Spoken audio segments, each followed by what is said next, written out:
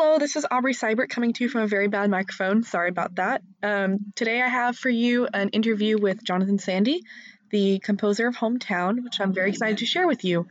As he says in the end, he is out of town and off the grid completely, working at a camp for a while.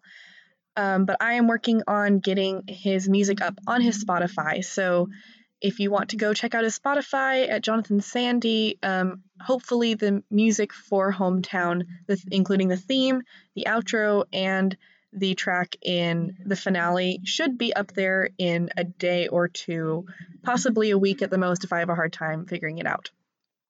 But yeah, enjoy the interview, and I'll see you soon. Hello, I'm Aubrey Seibert, voice of Kira and one of the creators of Hometown, and I'm here with Jonathan Sandy, the composer for Hometown. Hi, I'm Jonathan Sandy, the composer of the music from Hometown. Yeah, Jonathan is my dear friend and very talented musician. And let's see, we've known each other for almost a year now. We met at the beginning of school year, so about August. And I knew you wrote music, and I'd heard your first EP. And yeah, I listened to it, and I remember thinking like, hey, I'm writing a podcast, and I need a composer.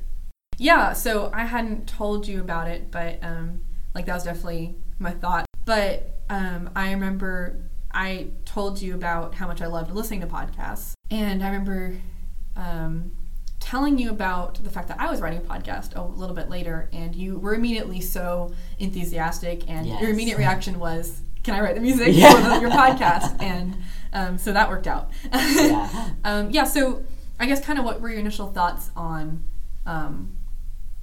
it was just such a quick response, what were your thoughts behind that?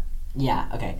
At that point, the most exposure I had to podcasts was, just listening to podcasts of from musicians I really liked, or from the nonfiction podcast that my dad, he was really into, but that was it. And it was really cool, just the idea of audio dramas, because I hadn't really thought that there was a very big community for that beyond that point. Yeah, I remember when I told you about it, you were really excited about the idea, though, and you were like, "Oh, well, do they do Foley, old-timey radio?" Yeah, and, all of this kind of stuff. Yeah, and you even told me specifically, "Oh man, the dream job would be just writing music for podcasts." And yes. I was that was before I told you, and in my head, I was like, "Aha!"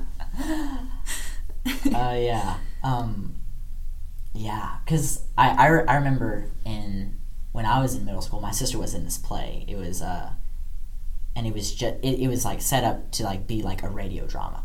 It was What a Wonderful Life. What a Wonderful Life, is that what it's called? I sure. And they did all the Foley stuff on stage, and I was like, this is awesome. And I was 12, and so full circle. That's really cool. Yeah, but we had been talking about audio dramas, and I'd been recommending you every show that I love, which is 70 shows. And then I finally kind of told you and a bunch of people in a big group, and also our graphic designer was there. Yeah. One night, really late, and about the podcast and how I'd been writing these scripts, and you immediately said you would like to write the music, and I remember you were sitting next to me, and you asked me what the vibe of the podcast was. That was your question, and it was it's a hard question. It was a hard question to answer, because it's definitely something I had thought about, but it was very hard to put into words, and one word that comes to mind now is hope punk, but that wasn't a word that I had at the time. Yeah. And because this was a very long time ago, this was in September probably. But I told you positivity and seeking community, and that was all I gave you, and you went with it. Yeah. So what was your thought process in making that? Because it was such a very general description. Yes. Okay. So I knew from the start that I kind of wanted this constant note, and that note is it's the constant of the town, because you kind of talk about the community, and the town is it's always there. It hasn't changed about Kira's lived there her whole life. The town is it's pretty much the same. So this constant note, it's it's on the upbeats, it's just there. And then beyond that, I just kind of picked out a melody on the piano. That's usually how it goes when I'm doing these kind of things. Just kind of what comes to mind, and it was like I was really going for like a real positive melody, like kind of like the vibe of the show, and did some uplifting chords, and the rest is history. Yeah, you came back like within a day or two, and showed me the theme that you hear in the podcast. Like I don't think you've changed it at all since then. All. Because it was just, you showed it to me, and I think I probably started crying, and like it was just like beautiful and perfect and everything, like thank you, that I could have imagined for it.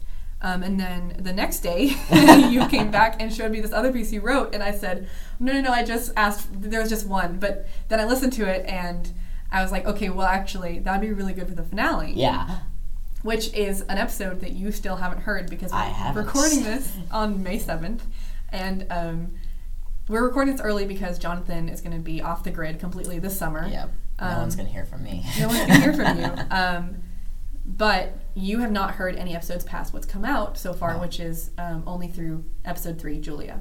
Yeah. My girl, Julia. But like, I guess because, you, like, the theme, I had given you some guidance, I guess. Not somewhat. Really. But like the finale, like the one that's for the finale, you just kind of put out, and like what kind of was your thoughts behind it? Because it is very different in style. Yes. I hadn't really gone in like, this will be the finale. That wasn't going through my head. I was really beyond like, making music for the podcast. I really just, I think of something, I'm like, I'll start making music for this. And like, partially I was thinking like, oh, she could use this for the podcast, but partially I was just like, making music on my own. And I kind of like went with like, very solemn, like choral kind of setting, very different from the intro, very positive, uplifting, but like kind of in the end of the finale music, it turns up, kind of like the theme. It's like the theme for Hometown, like. Yeah, and I'm excited for you to hear how I worked that in, because the finale, we definitely, I should say we. Yeah. My sister also worked very hard on this podcast. We definitely had exactly like what we wanted in mind, but it wasn't written yet. At that point, and so it was very conceptual. Yeah, it was just conceptual, and it really hasn't changed since then. But I would say that like the music definitely like guided that in a way. Which was really, I think, since you wrote both of those pieces at the beginning, it really shaped the podcast. Wow. Yeah. Oh, it's such a good feeling. Yeah, I mean, like that's it was definitely big. Like it's. I can't imagine the podcast without the music, because it's just been like really there every step of the way, which is a really cool thing. I really appreciate that. Yeah, Thank you. Great to work with a friend. So, and then the outro, we definitely had a lot more thought into. Yes. Because I came back to you like months later, and I was like, okay, let's work out a contract real quick, and also I need an outro music. Yeah. And I said, piano. Yes.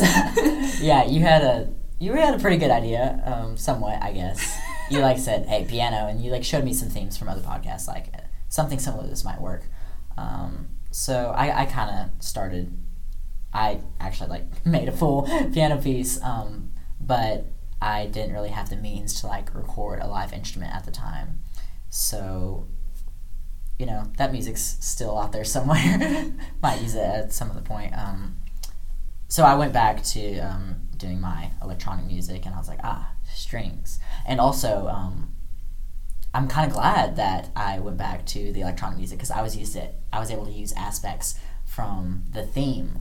Like with that constant note, it's the same note, but it's a little less constant now. It's kind of not quite constant like it was in the beginning, and then like it gets there again. So like things change, but like ultimately like we can get back to where we were before. And then the strings took a while to sound the way I wanted it to sound, but like that one definitely took the longest out of the 3 pieces that I did for it. But I'm really happy with the result. Yeah, and I think the limitations of not being able to record the piano, I'm really thankful for, because I think that what you wrote on your computer was much more suited to the show than what I had in mind. I just had heard other podcasts with straight piano at the end, and I really liked it. So I'm really glad that happened. I guess also I kind of wanted to ask you what your feelings about the use of the. I know you haven't heard all 3 pieces yet, just kind of so far, like, because I know the piece that you wrote for the theme was about like 3 minutes long, I believe. Yes. Yeah. And we only use 30 seconds of it in the beginning because that's really all we have time for. But there's more in the trailer, I suppose. And I think the outro we use almost the whole thing. I think you actually ended up writing like just the right length for the outro. But just kind of like, what are your thoughts on the way we've used it?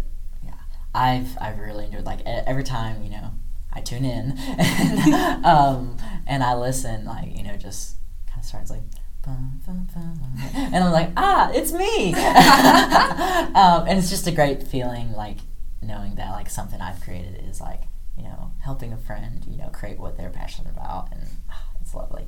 And I loved the trailer. Like, it just lined up, like, so well. Like, from, like, the first chord is, like, when you, like, first, like, start talking, it's just like, yes, we're here.